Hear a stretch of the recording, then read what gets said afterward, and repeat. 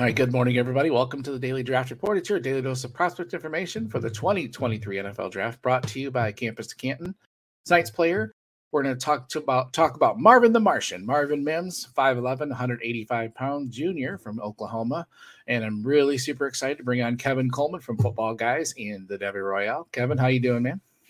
Hey, I'm good, man. I'm good to be on here. Talked a little bit rookies. We can never have enough talk about rookies, right? We just talked about that, but no, I'm excited to dive into Marvin. I like Marvin, and he's somebody that like we've talked about a little bit in our Patreon and like about advanced analytics. I'm not really an analytics guy, but like I think he fits checks a lot of boxes as a prospect.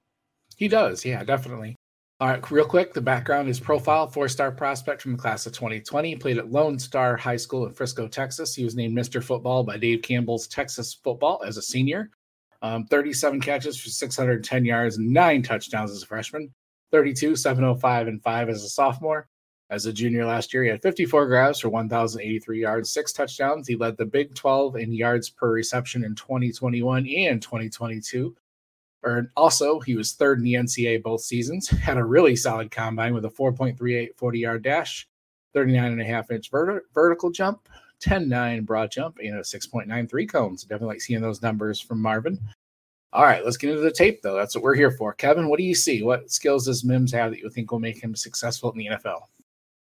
Man, I mean, the biggest thing that stands out to me is his speed and his ability to stretch defenses. So when you're looking at it just overall, 40% of his targets are deep 20 yards down the field. So when you watch it, and that's all of his in terms of his career at Oklahoma. So it's a deep ball. Like in terms of what he does as a prospect, he's definitely going to be that downfield threat. 600 of 1,000 yards this last year on deep ball passes. So when you're looking at overall and his perspective there, he's going to have that. And all 6 of his touchdowns this last year was the deep passes. So like he's quintessential deep threat. Like that's what you're looking at here in terms of what he does well. I think he works really well in a vertical passing scheme. So like you've seen that. He does also, I think from a tape perspective, but also just to be able to make it on the field, he has return game experience, right? So like if he's a special teams guy, he can get out there. And I think that's exciting too, when we're talking about these kind of mid-round, late round guys. And I think that he has good ability to work the ball in space. Like he gets in space and he can make guys miss. He's been doing that since his freshman year, kind of came out in that 2020 season, and he was really explosive and he improved every year, and with a new quarterback almost essentially every year. Rattler, Williams, Gabriel. And when you're looking at what he's been able to do in those systems that he's played in, he's just been very solid producer, very good on the field in terms of what he does. And I think we know what he is. Like we comped him to Curtis Samuel in our rookie guide. And I think in terms of like play style and what he could be, I think you're looking at that as a ceiling. And I don't think that's a terrible thing for like maybe a late second, early third round pick in rookie drafts. Oh yeah, absolutely. I think the thing that stands out on tape is, like you said, his vertical ability to create separation, to track the football, adjust to it while it's in the air. I don't know how many times you'd see on, that he would run around in the secondary and all of a sudden he was 15 yards past all the defensive backs. You're like, what in the heck is he doing to do that? So you see a lot of that. He didn't have any drop issues. His hands are good. Very competitive when he has the ball in his hands. And then you love his running after the catch ability too. Very elusive in the open field. So do you think he's going to be pigeonholed mainly to the slot, or do you think he's got some outside ability? This is the question mark. I Right. think so when you're looking at just where the numbers are and, in terms of like where he was in college, like I think he could maybe play on the outside, but I think he's going to be that slot guy that's playing in there. He does better against zone, which kind of makes me think when you're looking at, when you're looking on the inside, I think he can find those areas. Like he was wide receiver 36 this last year in covered versus zone. And in man, you're looking at like wide receiver 70.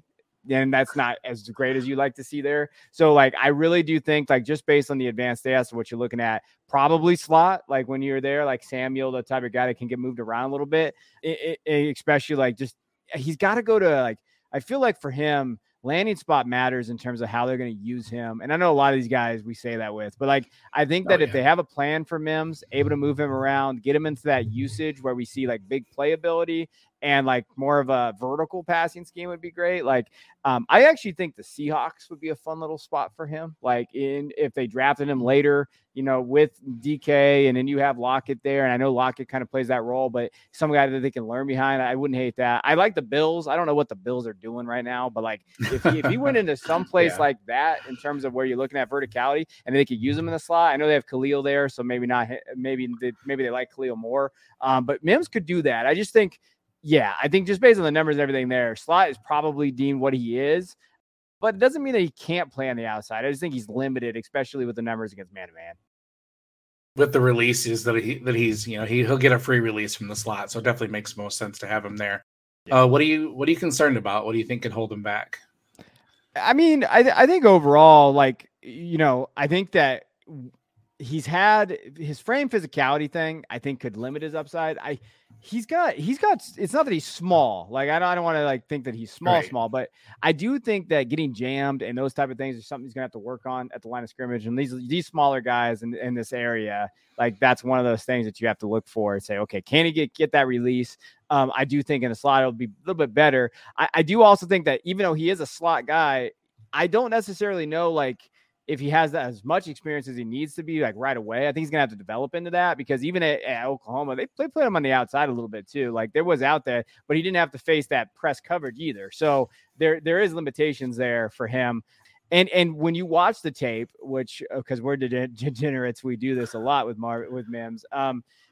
Oklahoma really schemed him, like motioned him away from contact. So there was a lot of like pre-snap motion away from getting that contact from those corners and the physical coverage. And I think that's the big red flag. I think the big red flag for me is Mims strong enough to get up that line against these NFL level corners and be able to create that separation that's needed. And I think that is where we've seen guys like this fail before.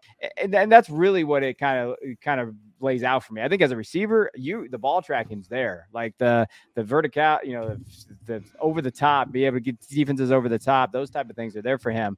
The biggest thing is can he get there? Is he going to be physical enough to get there and get to those areas to show his strengths?